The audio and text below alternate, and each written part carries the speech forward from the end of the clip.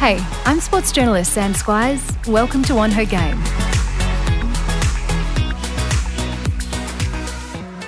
Charlotte Caslick is one of the most recognisable faces in Australian rugby and in Australian sport. A star of the Australian Rugby Sevens team, Charlotte is now a two-time Olympian, Commonwealth Games silver medalist, was part of the history-making side which won gold at the Rio Games in 2016. That was such a breakthrough moment for the team. They went from relative obscurity to instant popularity. The girls found themselves on TV, commercials and magazine covers, including a shoot for Vogue. And within just hours of their gold medal, Charlotte's Instagram account went wild with followers. But with the spotlight comes pressure, and pressure too as defending champions at the Tokyo Games. The heartache of disappointment in their campaign was hard to see. But for this sporting star and part-time farmer, rugby almost never happened growing up as a little girl in Queensland. I have two older brothers, so I think I spent a lot of my childhood running around after them and wanting to be involved in everything they were doing, and most of the time they were pretty inclusive, but yeah, they sometimes wouldn't let me play, and I think that's where I kind of got my competitiveness from, was definitely wanting to be in and amongst them all of the time. And yeah, both my older brothers always played sport. They played rugby mainly, but a lot of touch, and like they did athletics and everything with me. I played competitive or like rep sport in 4 different things for Queensland in primary school, and then as I got to high school, I sort of started to choose where I wanted to spend most of my time, and that was at touch football when I was probably in grade 8 and 9. But yeah, that's sort of where I ended up, and then obviously that led to rugby, so it all worked out in the end. So you represented Queensland in 4 sports, so touch football, hockey, athletics. Athletics and cross country. And cross country. Okay, cool. Yeah. Yeah. Just a few. Just a few. That would have been a big decision. I mean, because hockey is an Olympic sport, right? And at the time, touch football, in terms of elite, there wasn't really any pathway there. Obviously, that's changed now, but it wasn't an Olympic sport at all. Did you ever dream of the Olympics and have that as a goal? And then how did that influence that decision on which path you would take with your sport and focus on? Yeah, so when I was 5 and I first started playing hockey, one of my nanas was sort of like the reason I chose hockey over netball. I think they were like the 2 sports at the same time. And then that was like 2000 Olympics, and obviously the hockey roos were absolutely killing it at the time, and I was obsessed with Nikki Hudson, and yeah, I definitely wanted to be a hockey roo and go to the Olympics and whatnot for that. And then when I was getting good at athletics, the same thing. Obviously being Australian, it's just so hard to make it in athletics. So yeah, and I think like the team sports sort of were like more for me. I love the social side of it, and ultimately that's why I chose touch. I don't really know why, because yeah, it didn't really have a pathway like the other sports I had, but I just had so much fun playing. Why did you have to choose? Could you not have followed both paths and how old were you when you made that decision? Could you not have followed both paths? Yeah, possibly. I kept playing hockey all through high school just for school, but I wasn't really interested in playing competitively, and I probably finished playing club hockey when I was about 14. And then with athletics, I still did that through high school, but I used to get really nervous and I just didn't really enjoy it as much. And then touch sort of just started to, there was like so many competitions, and I'd go away all the time with touch. And I played for Australia when I was 16 in the Women's Open. So wow, okay. Yeah, that was sort of like my goal, and like my focus was going towards that. But yeah, I guess once I did that, I kind of had accomplished what I wanted to in touch. So then rugby came along at the right time. And you talk about it, so you were representing the Australian Opens team when you were 16 years old, still at school. How then did your rugby pathway come into your life, and when did you leave touch football behind? I was playing touch for like in a Trans-Tasman against New Zealand, and Rugby Australia were there scouting. It had just been introduced to the Olympics, so they were on the lookout to find girls from other sports that might be able to come across and like add to the depth, I guess, within rugby. So yeah, they sent me a letter in the mail and just invited me to a training camp in Canberra at the AIS. and I went along and I didn't really enjoy it. I was going to say, when you got that letter, just rewind, what were your first thoughts when you received that letter? I don't really remember, but I think I wasn't that keen on it. But Dad kind of encouraged me to just go and try it out. And obviously the Olympic card was so, I guess, enticing. Like I really wanted to do that when I was little, and it kind of like reignited that dream of being able to go to the Olympics. So yeah, I think that was probably the one thing that got me across the line and got me down there to try it. And you didn't like it, you said? Nope. What was it about it that you didn't like? I don't know, like the girls were a lot bigger than me. I was only young, obviously. How young? And it was, I think I was 16 then. So, and it was like an open women's camp. So I was, very young, and I went down with Emily Cherry and Alicia Quirk. Cool. So that was pretty cool. We started our journey all together. I didn't really like tackling. So yeah, there wasn't much about it that I enjoyed, but I kept at it and kind of kept going with it because, I did really want to go to the Olympics. How did you get good at tackling? How did you overcome that fear of tackling that you had?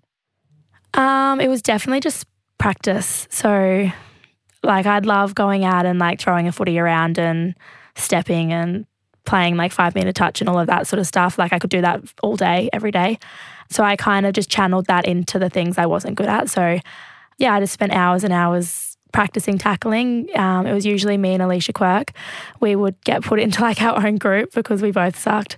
And we'd just go off together and practice. And I was really lucky that the girls within the squad at the time were so willing to help me and offer themselves up to be tackled. And Rebecca Tavo, who was the captain when I first started, she, after most sessions, would like pull me aside and we'd just do a few extras, and just having people that were willing to put in time with me to get better really helped.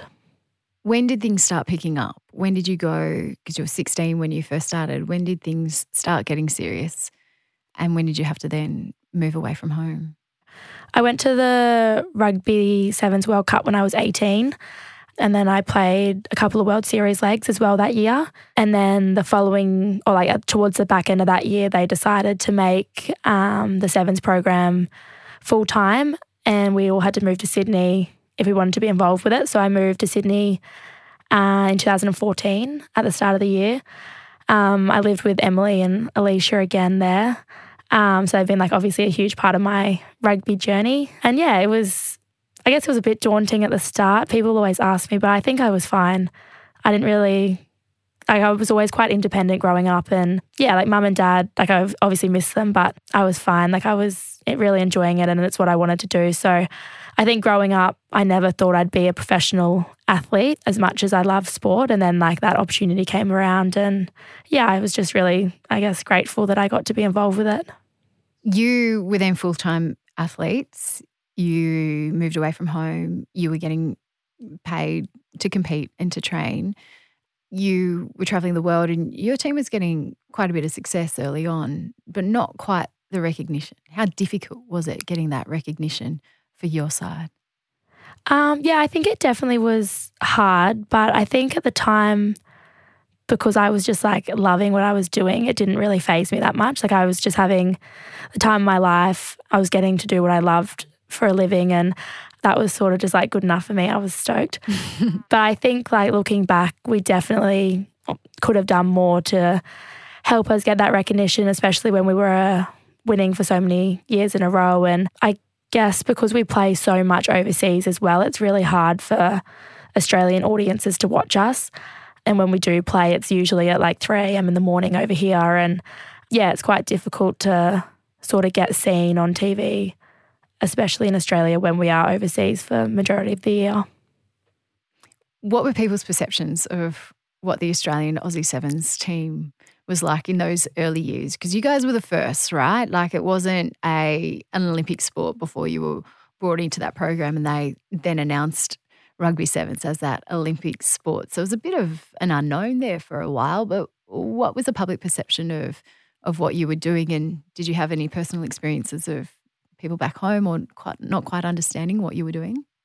I think I've always been lucky that I've had a great support network around me.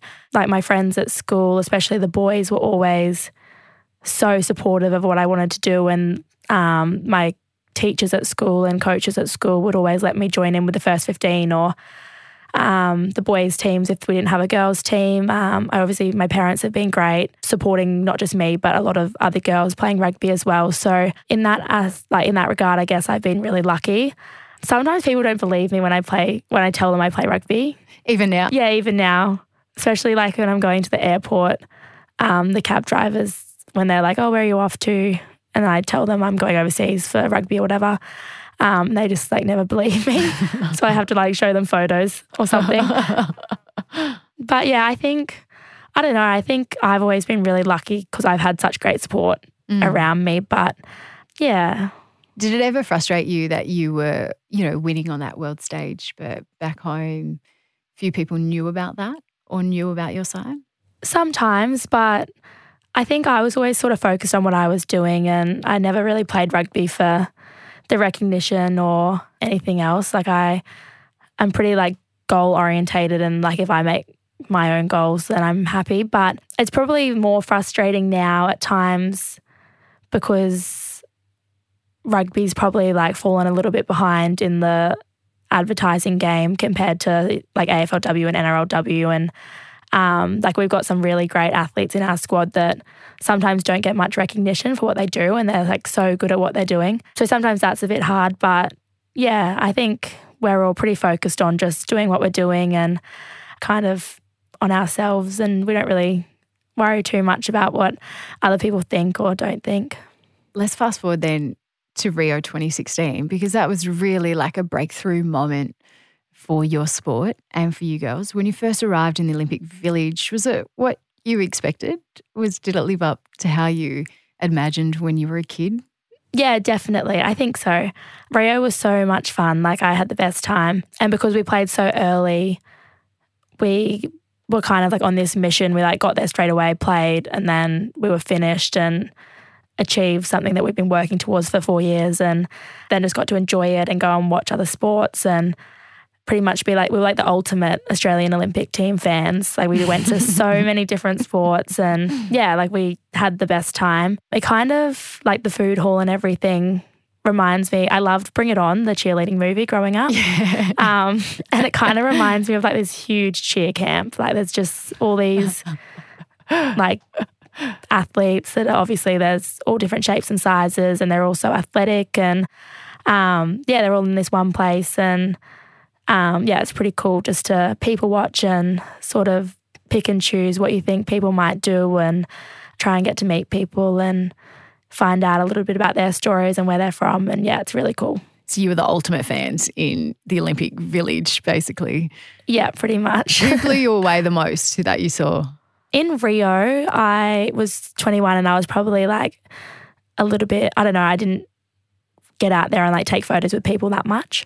But Paddy Mills in both Rio and Tokyo, he was amazing. Like the support that he gave our team at both games, and just the support he gives everyone really, like within the whole Australian Olympic team is unbelievable. And just the passion that he has for the country and the Boomers, yeah, it's like inspiring to watch, and to see it firsthand is pretty cool.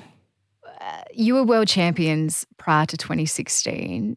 You knew you were good. You knew you were pretty much favourites for that gold medal. How did you deal with that pressure that came with being the world champions, being with some expectations? How did your team do it, and how did you personally do it? As a team, we were pretty down to earth, so we never really got ahead of ourselves, and it was always sort of like one tournament at a time. We got smoked by Canada in like in the final of the last tournament before Rio, so that was probably a good reality check for us leading in. But yeah, I think like our head coach Tim Walsh, he was quite experimental, I guess, in the way that he would sort of like put us under pressure at training and throw in just random, he'd call them curveballs, to kind of put us off during like prep tournaments or at training.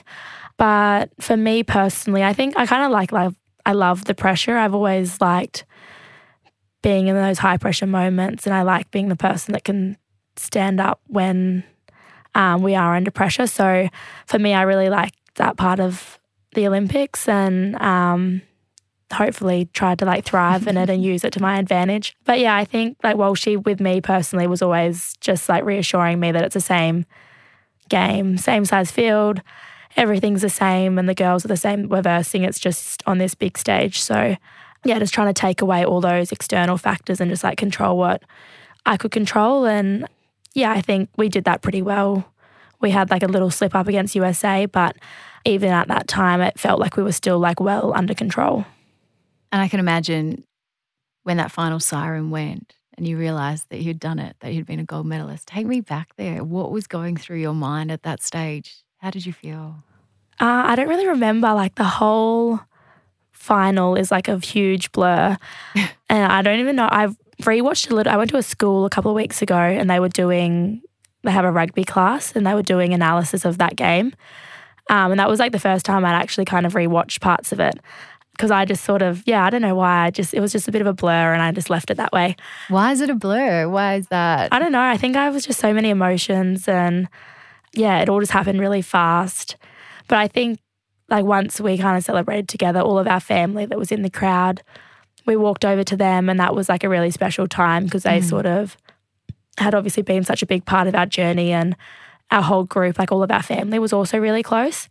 So, it was just like great to be able to share that all together, like with all our favourite people, which was, it was special. What did you think when you were looking back on it just recently on that game? So you'd never watched it since? No, not like the whole way through. I'd seen like bits and pieces of it.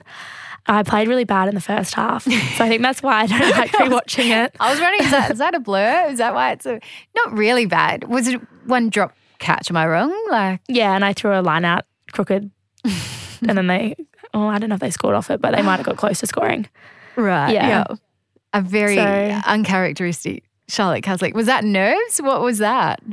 Yeah, I don't know. I actually don't really know. Kind of all just happened. But probably a little bit of nerves. But I think like the way I was able to change it, like looking back, being only 21 and then being able, like I played so bad in the first half and then coming out in the second half and being able to play heaps better, I think was like when I look back at my 21-year-old self, I'm pretty proud of her because I don't think many 21-year-olds that I know could do that now. Yeah, that not let that disappointment get them and ruin the rest of the game for them. Got on with it, You talk about you go into the crowd, but who did you go into the crowd first? Who was the first person that you saw? Who was the first person on the field and then who was the first person in the crowd? The stadium was like really high above us, so you kind of had to like climb up to it. I think we first went to, like my brother was with maybe Emily's brother, like all that. We have all these brothers.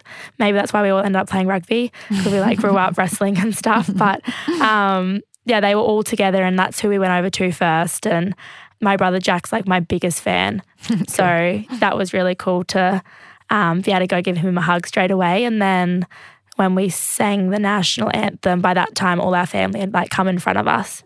So we got to go up to them after. Things changed pretty quickly for you, for your sport, for your team, right after that gold medal match. When did you realise that things had changed? What gave you the biggest indication yet that, this was a big deal back home? I think especially back home, like we were on like the front cover of so many newspapers and we were kind of like ended up being almost like the face of that games and we got so much coverage. I think it was like a great reflection of the girls in the squad. They were just so humble and were just sort of going about their business and it was quite unexpected. So I think just the coverage that we got and how many people wanted to talk to us and all of that. And I think even like within the Olympic Village, like the Australian team, like when you talk to them, a lot of them would say it was like their favourite moment. And I think that was pretty special for us. Because suddenly you talk about you're on the front page, TV stations, everyone wants to have a piece of you girls. You did, following that, you did shoots for Elle, for Vogue, everything. Prior to that, were you doing any of that really? And then, not at all. Yeah. How mind-boggling was that? Crazy. The Vogue, I've been in Vogue twice now, which is crazy.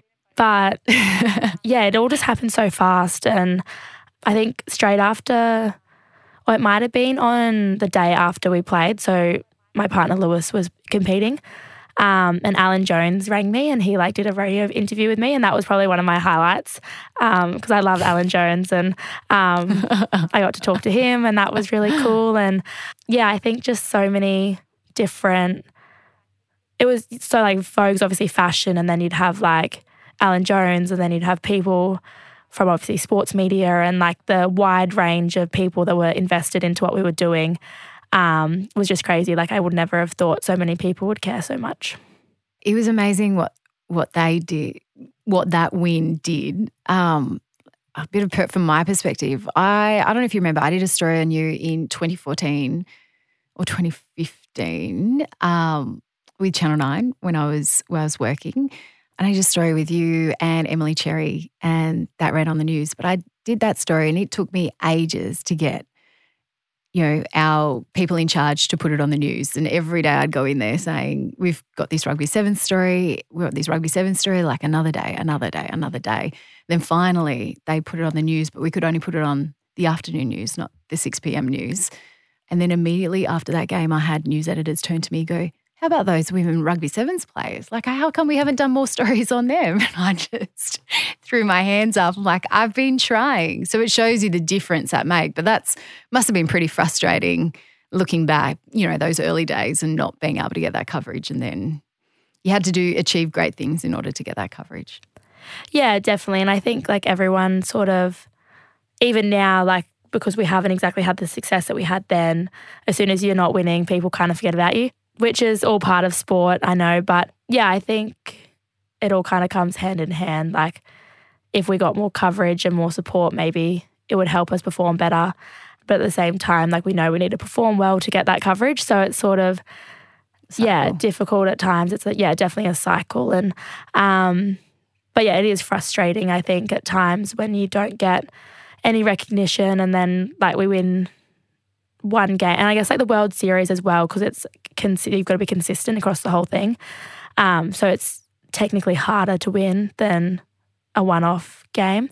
Yeah, so I guess that's sometimes a little bit frustrating when people don't understand, I guess, the ins and outs of our sport, again, because it just doesn't get seen that often.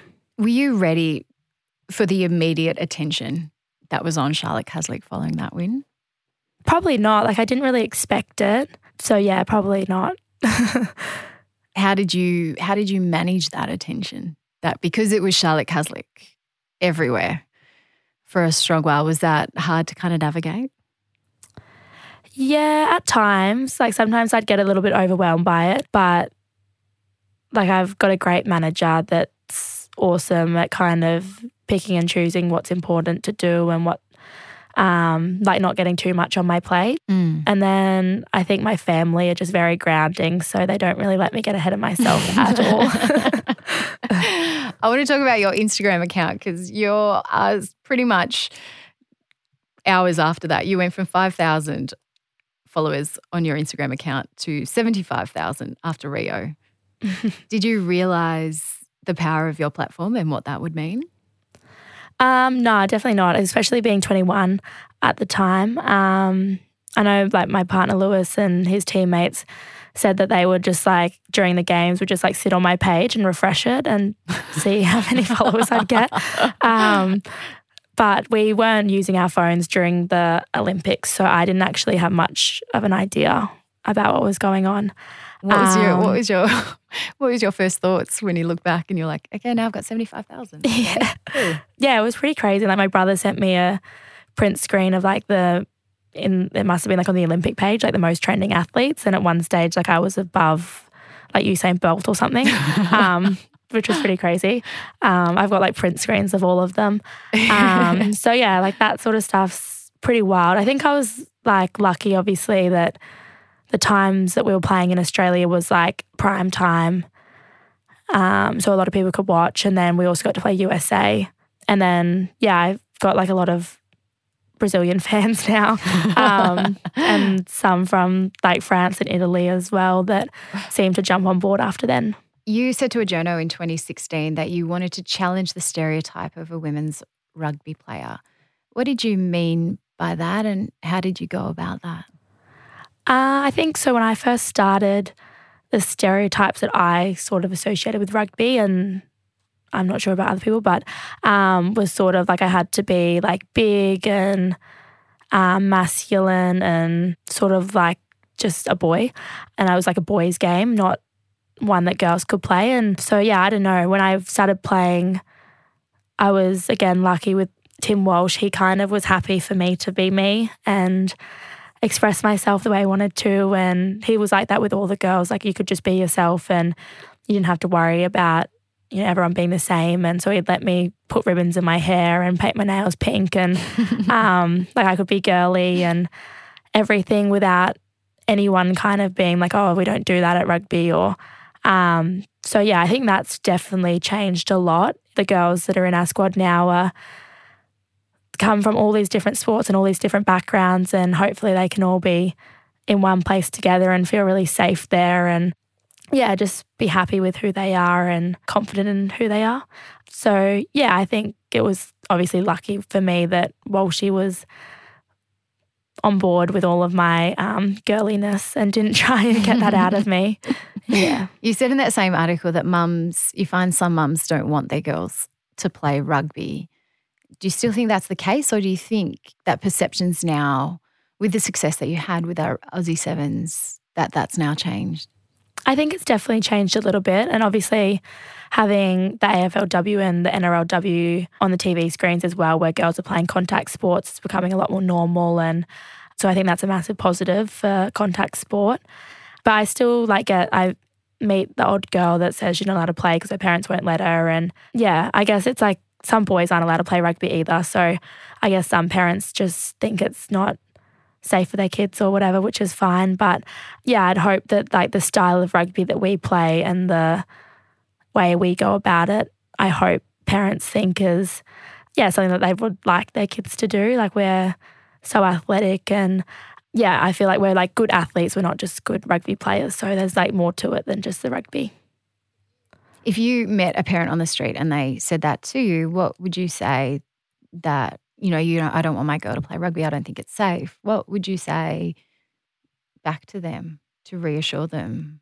Well, I think rugby in particular has probably got like the safest protocol in terms of like head highs and the way that we tackle in sevens especially, it's like all low.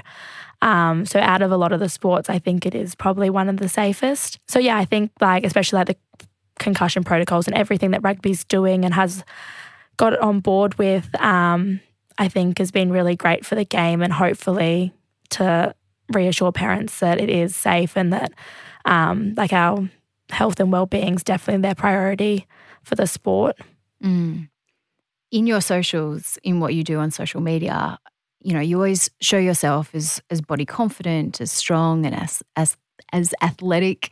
Have you always had that body confidence in your body image? Yeah, I think so. I think like going through high school or like the back end of primary school, high school, like being athletic and strong probably wasn't as cool as what it is now. I think there's been like a massive shift in the market of like people think that like being strong and healthy is actually really good now. So I think that's great. And I think like I've trained so much and I work so hard to look after my body. So yeah, I'm really proud of it. And I think, but yeah, I don't know, going through high school, I think I was just like every other teenage girl. Like I definitely had my insecurities. And were you muscly when you were, because you were doing so much, I guess it was touch, but were you a muscly athletic figure like you are now?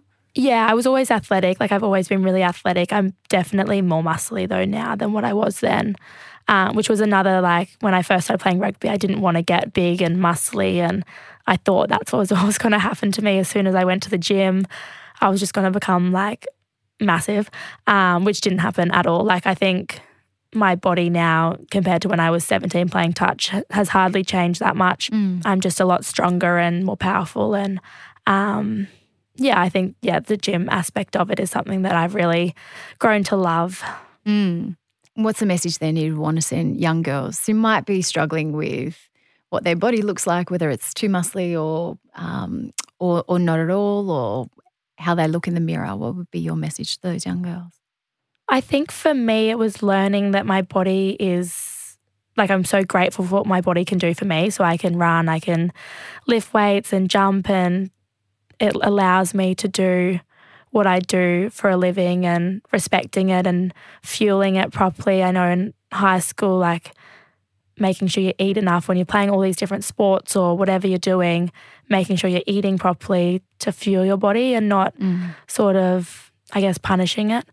But yeah, that's probably like the main thing, is just respecting it for what it does for you and learning to, I think once you like appreciate and are grateful for your body and being able to do all these things like running and jumping, you kind of have to love it because it lets you do such awesome things every day. Can we move on to equality within your sport? Where does rugby currently stand on equality between men's and women's? Are we there yet, or we still got work to do? In terms of the sevens program, we're definitely there, I think. Like our minimum wage is the same as the men's, all through Super Rugby as well. Is the top wage the same? No, but the top wage is different. Why is the top wage not the same? I don't know. My manager and I have these conversations all the time in terms of, there's a handful of household names within Australian rugby at the moment, and I'm definitely one of them, and I probably don't get treated like the male household names, I guess. Is that the same as the rugby sevens or just rugby? Just throughout rugby in general, yeah. So in rugby sevens, I think we would be pretty close at the top, like on par with the men. But with 15-a-side rugby, it's definitely still like quite a way to go. And then obviously our pool wallaroos are kind of being stitched up all the time. The boys have been playing for the last few months, and I think they've only just locked in a game for the girls next year after cancelling everything this year for them. So, there's definitely a long way to go for the Wallaroos and in the 15-a-side aspect of women's rugby. But yeah, at the moment, the sevens girls are heading in the right direction and like in a pretty good place. For a long time there, you were the most recognisable faces in rugby sevens, with gold medal winners, household names, and yet you weren't paid the same as the men, even in the rugby sevens program. How frustrating was that time as someone that's, I guess, spruiking your sport so much? You're on the covers of everything more than the men's were. Was it a frustrating time to be like, well, where's that kind of measured and repaid in our salaries? Yeah, I think so. Obviously, it comes back to the visibility thing. Like, people don't get to see us play, so it's hard to get sponsors if people can't see us play, and that's always difficult. But I don't know, it's just like one of those things that I think as women we've just sort of come to accept at the moment. And I hope when I have daughters one day, they won't have these same problems. But from when we started to where we are now, it's such a huge change, and it's definitely going in the right direction. It's just going there quite slowly. Yeah. Still frustrating sometimes? Yeah, it is. Especially I guess you kind of obviously if they can't find the money to pay us or give our program what it needs, you'd at least hope you kind of get the recognition within the organisation but it's just been difficult at times, because I think it just comes down to because we're always overseas as well. We kind of get forgotten whenever we're over there. Apart from that financial equality, I remember reading stories just about the fairness within the tournaments, which isn't just Australian rugby, that it's, international rugby as well. What impact does it have not having few World Series events playing together? But even then, when they are played together, do you have an equal share of the grounds and also the times in which you play? Yeah. So usually we have to play really early in the day or something, and then the boys get to play later if when we there's do more play people together. There. Yeah, when there's more people. So I think even at Sydney Sevens, it would have been when we won in 2018, our quarter-final maybe or semi-final was on at 9 a.m. in the morning or something, and the tournament didn't have passes out of the tournament. So if you went, you then had to stay there until 9 p.m. at night if you wanted to be there for the whole day and watch us play. So obviously not many people show up to watch you play at 9 a.m. if they've got to stay there all day. So that sort of stuff, is a little bit frustrating. And obviously when we get to play alongside men, it creates such a great atmosphere for our tournament. But then like if the boys don't like it, usually they're the ones that get to make the decision around, you know, if they've got to wait longer between games and they complain a lot or something and they change it. But yeah, like I love playing alongside the men's tournaments if they can kind of like figure out the schedules and make it worthwhile for both parties. Must have been because that 2018 Sydney Sevens, like you're the gold medalist. You're the ones that are on every cover and every TV station of the household names. But yeah, you're right. You played your quarterfinal at 9 o'clock or 9:44. Not 9 o'clock, you're playing that quarterfinal. And then the men's first pool match wasn't until 2 p.m. The pool match of even like lower kind of sides were playing that, which is almost like prime time. That's when people turn up to have like the day and then the night. But it would have been incredibly frustrating given you the ones that are like spooking the sport so well and are so everywhere. But yeah, even that equality in terms of scheduling was different. Yeah, and like we played a World Series final in London at Twickenham, which obviously being able to play at Twickenham is amazing.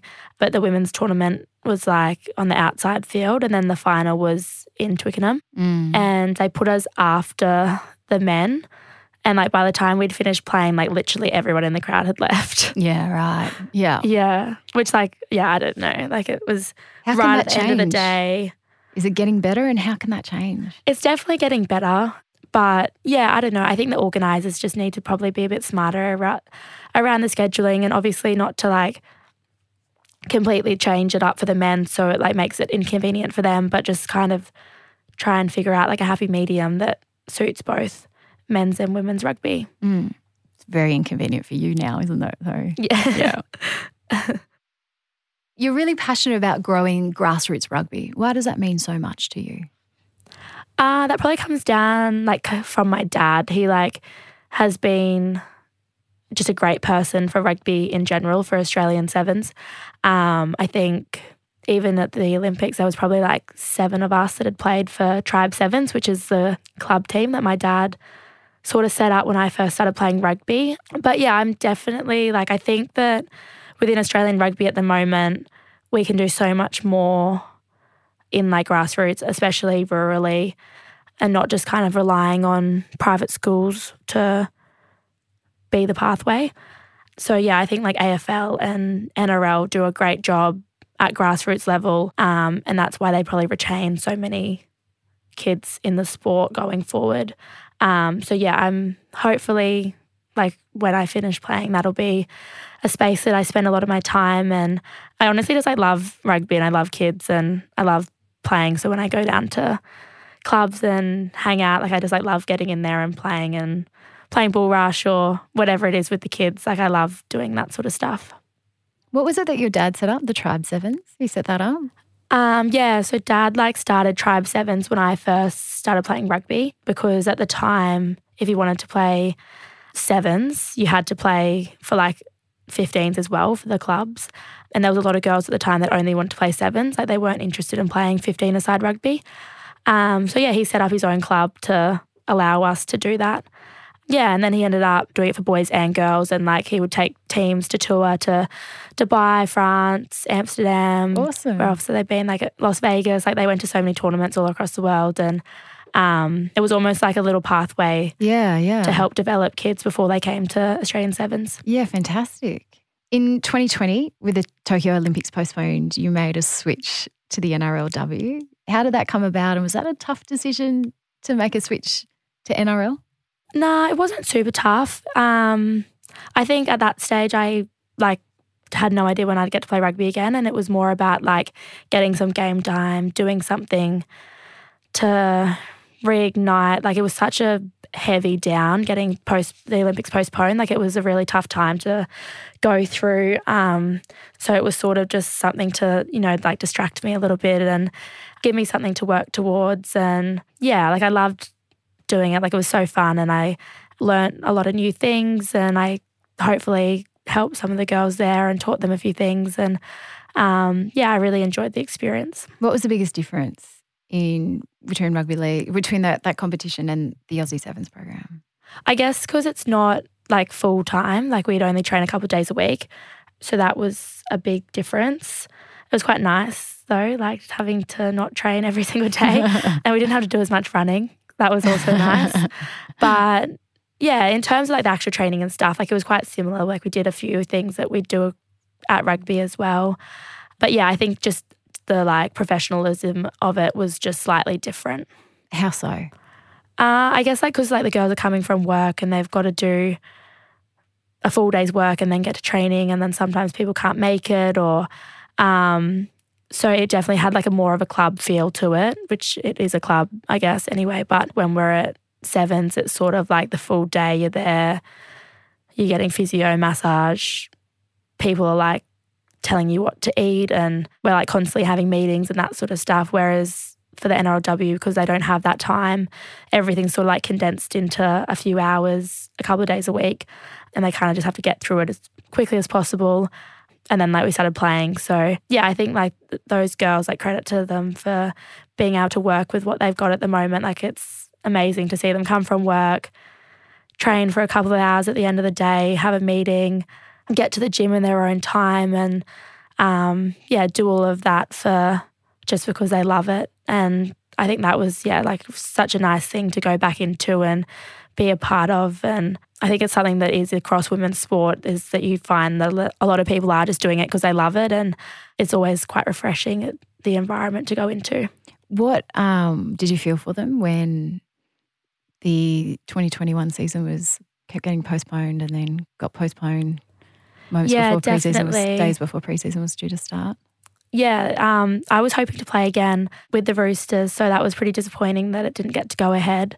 And I guess like the communication across from the top down, not that I was involved with much of it, but it seemed like it was just non-existent, which would have been really frustrating for the girls and for them just not to play for such a long period of time. And I think their club season got cancelled, and yeah, it's just like a really difficult time. And then just the lack of notice, I guess, for them made it really hard. They put their lives, like you say. A lot of them have put their lives on hold for this competition too. So, yeah. Yeah. I didn't know you were going to play. That's cool. But I probably won't be able to play now because it's obviously will be clashing with my season. And Games. With Com Games and World Cup next year. So that's obviously a massive shame. Like I was really excited to play.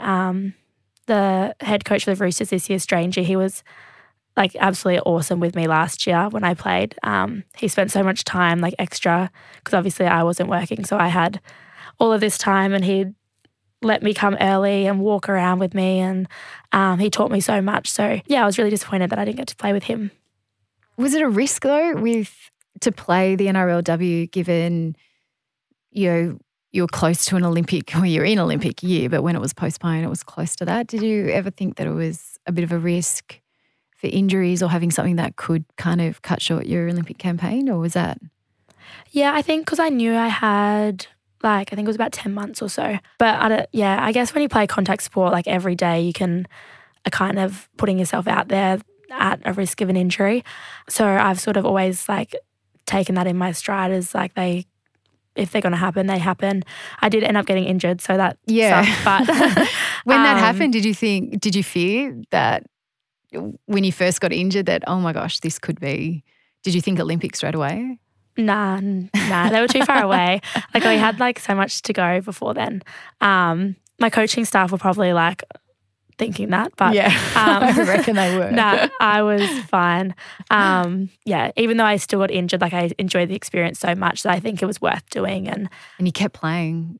Yeah. Yeah. I think it was definitely worth doing, and the breakup of my training and something new was, kind of overrode the risk, I guess, of other things. Well, let's talk about this year with the Olympics. There were obviously high hopes with being the defending champions.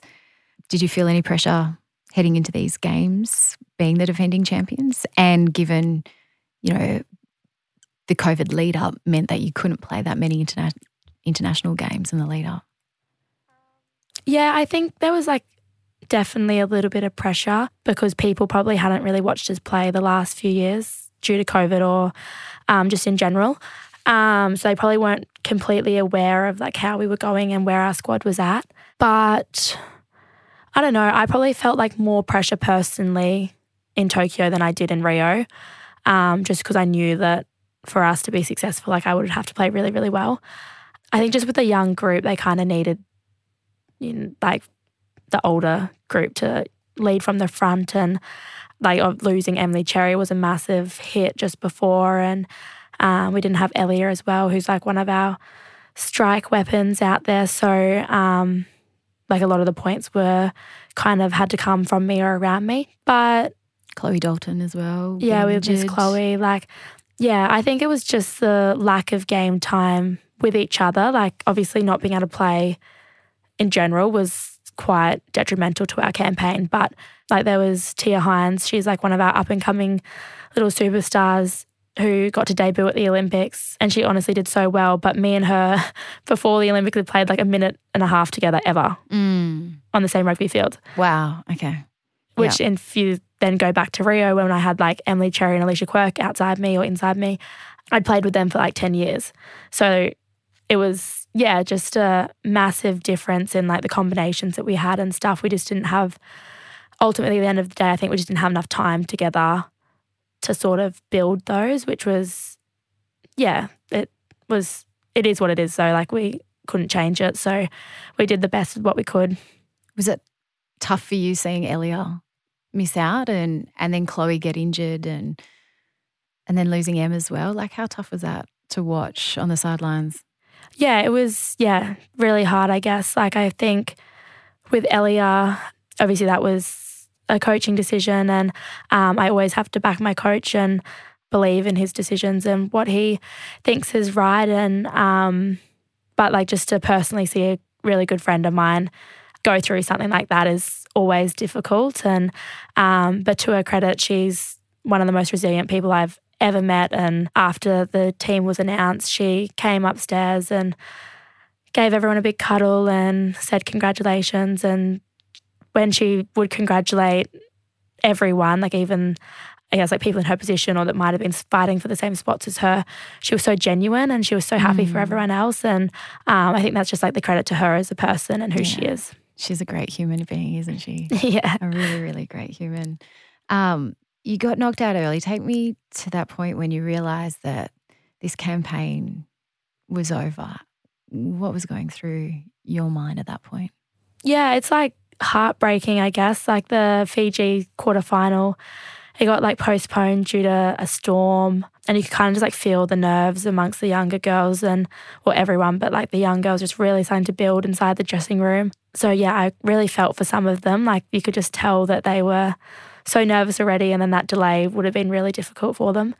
And then Fiji were awesome. Like they came out of the blocks so hard and probably like caught us off guard a little bit. And then we were kind of chasing the game the whole time. And it just wasn't ever in our control, which is hard in sevens. Like if you don't have the momentum, it's really hard to kind of switch it around and get it back.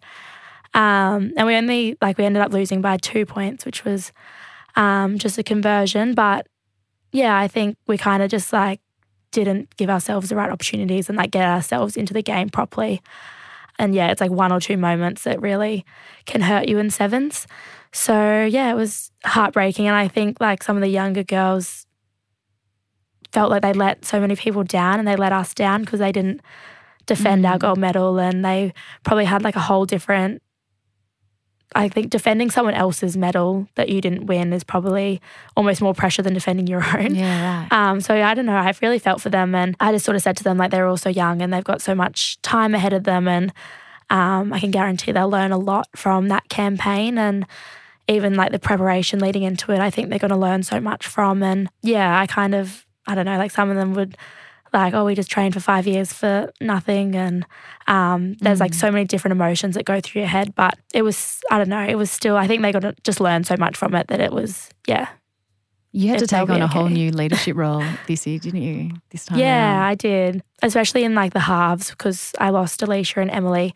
So just trying to like really mentor some of the young and up and coming halves was probably like my main role. But I'm really excited, I think, for this group moving forward. It feels like there's a great change coming and they're going in the right direction, and they kind of are all coming together, and it's almost like their team now, like I'm a bit older and there's not many of us left from there, and I'm just slotting into what they want to do and like the direction that they want to go in. How long did it take you to get over it? Were you okay? Could you move on quickly, or did it take a while to process? I don't know if I'm over it just yet. Yeah, still hurts? Yeah, I don't know. I really haven't processed it that much yet. I've sort of just blanked it out, and I'll get back to it when I am kind of ready to go through it. But I think we will learn a lot from it, so it's going to be okay. Yeah, I think it'll be like a really kind of like game-changing moment for our group moving forward and into Paris. Which is not too far away, which is good. Yeah. Which is, where to here for Charlotte? Obviously, Commonwealth Games next year. You don't have long until Paris. Yeah. So I've re-signed with rugby for 2 years, which is awesome. Like, I'm cool, happy to be there for another 2 years, and then obviously, hopefully for Paris. The Com Games and World Cup next year, as well as hopefully our World Series restarting once we can travel overseas again. So, yeah, I'm really excited. I think, like I said, for this younger group of girls to like see what they can now do and mentor them and be a part of what they're doing, and hopefully lead them in the right direction, and kind of watch them do what we did as a group before Rio, and like hopefully this Paris Games can kind of be their games that they're going to make their mark on the world as well. Throughout this podcast, you've mentioned one name that keeps coming up, and she shared in that moment with you in the 2016 Olympics, and it's, of course, Emily Cherry. You've had you talked about that friendship and that relationship that you've had with them right throughout your career, which started early. She actually sent this little memo to you that we'll play now. Oh no, I'll probably cry. Hey Charlotte, it's Chezzy. I think from the very beginning it was obvious that we clicked both on and off the field from the start, where we were both playing for Storm in the Brisbane, and then seeing you come through the Queensland Schoolgirls pathways in those years below me, and then starting our rugby journey together at Ballymore. It was very evident that we were always on the same page, and we were always willing to work hard for each other. It's no secret you've always been my favourite player to play outside, unless Quirky's listening, and then in that case it's you and Quirky. You've taken professional women's sport to a whole new level. Your athleticism, grace and ease on the field has always been incredible to watch, and even more incredible to be a part of. I love that you're a fighter, you're tenacious, you're ultra competitive, and you've always driven me to be a better player, even though I spent my whole career looking at the back of your boots. I love the way you love Alice and spoil her with either Queensland jerseys or elaborate tutus. I've been so incredibly lucky to be a part of your journey so far. Miss you and can't wait until we can catch up again. How do you react to that? Yeah, it's probably very mutual. I'm surprised she didn't say something about me yelling at everyone all the time. She was sort of always like the calming essence that I needed. Quirky and I were both very, I guess, like fiery, and I can be a bit erratic sometimes. So I could look at her and just like immediately feel at ease and calm again. So yeah, I think not having her for the last couple of seasons has been really hard. Just a big change, because yeah, she's definitely one of my favourite players I've ever played with and probably ever will play with. But I think like those memories are there forever, and yeah, I'm sure they'll probably forever be some of my favourite ones. And little Alice being her little girl, because she's since become a mum, which is really sweet. I know, it's been so sweet to just, I guess, be a part of that journey as well, and yeah, just kind of watch her go from. She sort of always led the way because she's a couple of years older than me. So she played touch with me, and then she was the first one to like get good at rugby and kind of inspired a lot of us to stick at it and give it a go. And then now she's had her daughter and come back and played, and she sort of always just led the way in like so many different aspects of the game. And so hopefully can continue to follow her footsteps, I guess. Like if I ever want to have kids and come back and play, I know that Ches did it. So kind of gives you like confidence in yourself to be able to do it as well. Let's talk about Farmer Charlotte. So that's the other side of Charlotte that people may not may not see, but you've got a property with yourself and your fiancé, Lewis Holland, who's also Rugby Sevens star. Have you always wanted to live on the land, and how did that come about? No, I haven't. So we ended up buying in Stanthorpe, which is where my dad grew up. And my auntie and uncle still live out there, and they farm capsicums. Cool. And mum and dad have just recently gone back out there. So, it's been nice to kind of like go back out to, I guess we've always sort of like been a little bit attached to it through dad. And then Lewis has always wanted to be a farmer. So he thought, I don't think he ever really wanted to play sport or anything. He was just good at it. And he always wanted to go be a ringer up north and work on cattle stations, and that was like his forever dream. So he's sort of been able to do a little bit of that at the same time now, which is cool. But the country in Stanthorpe similar to where he grew up in Braidwood, so that's sort of why we ended up moving there, because I don't want to live in New South Wales. So you're very close to the border. So such a Queenslander. I agree. Yeah. So yeah, he's kind of copped it, and he's going to have Queensland children. Just on the border. Yeah. We might take them. Does it give you a bit of an outlet? Is that what you love about being out there? Yeah, I think so. Like, it's so different to like the hustle and bustle of Sydney. Like, we are just so, like we kind of just do our own thing, and it's completely opposite to what I do day to day. But there's like little parts of it that I think are like relevant to, that I can take from, I guess, sport into farming and farming back into sport, which I also love. And I like being outside, and I like doing things that are active, and I love animals. So it kind of is all there in one place. Yeah. Do you get attached to your cows? I know you've got your own.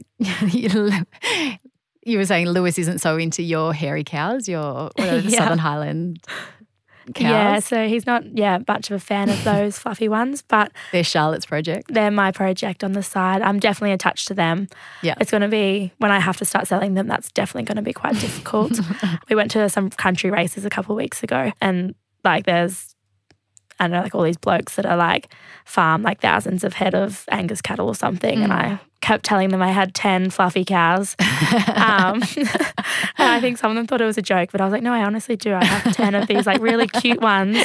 If you ever need to buy one for your wife or your daughter, just let me know. I love it. Yeah, but you've also got the other cattle. I do as have well. actual real cows. Yeah. My cows are real, but I have cows that we do buy and sell and breed as well on the other side of things. It's a bit more serious, but Lewis sort of lets me have my animal collection to kind of keep me happy and keep me enjoying my time out there.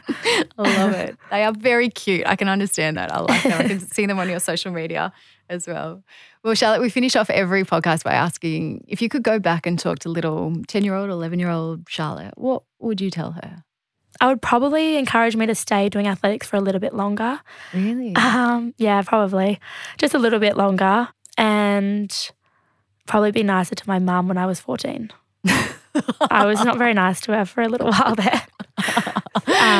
But like what I was doing was going to get me into where I wanted to be. So I was on the right track. Just, be nicer to mum. Yeah, okay. Like a typical 14-year-old too. Yeah. Well, Charlotte, it's been great chatting. Thank you so much for chatting to me and joining us here on Her Game. No, thank you for having me. On Her Game was presented by me, Sam Squires, producer Lindsay Green, audio producer Nikki Sitch, executive producer Jennifer Goggin. This episode was created in partnership with Puma for the Fearless podcast series. To stay up to date with their incredible female sporting icons, follow @PumaAU on Instagram. And remember, stay fearless.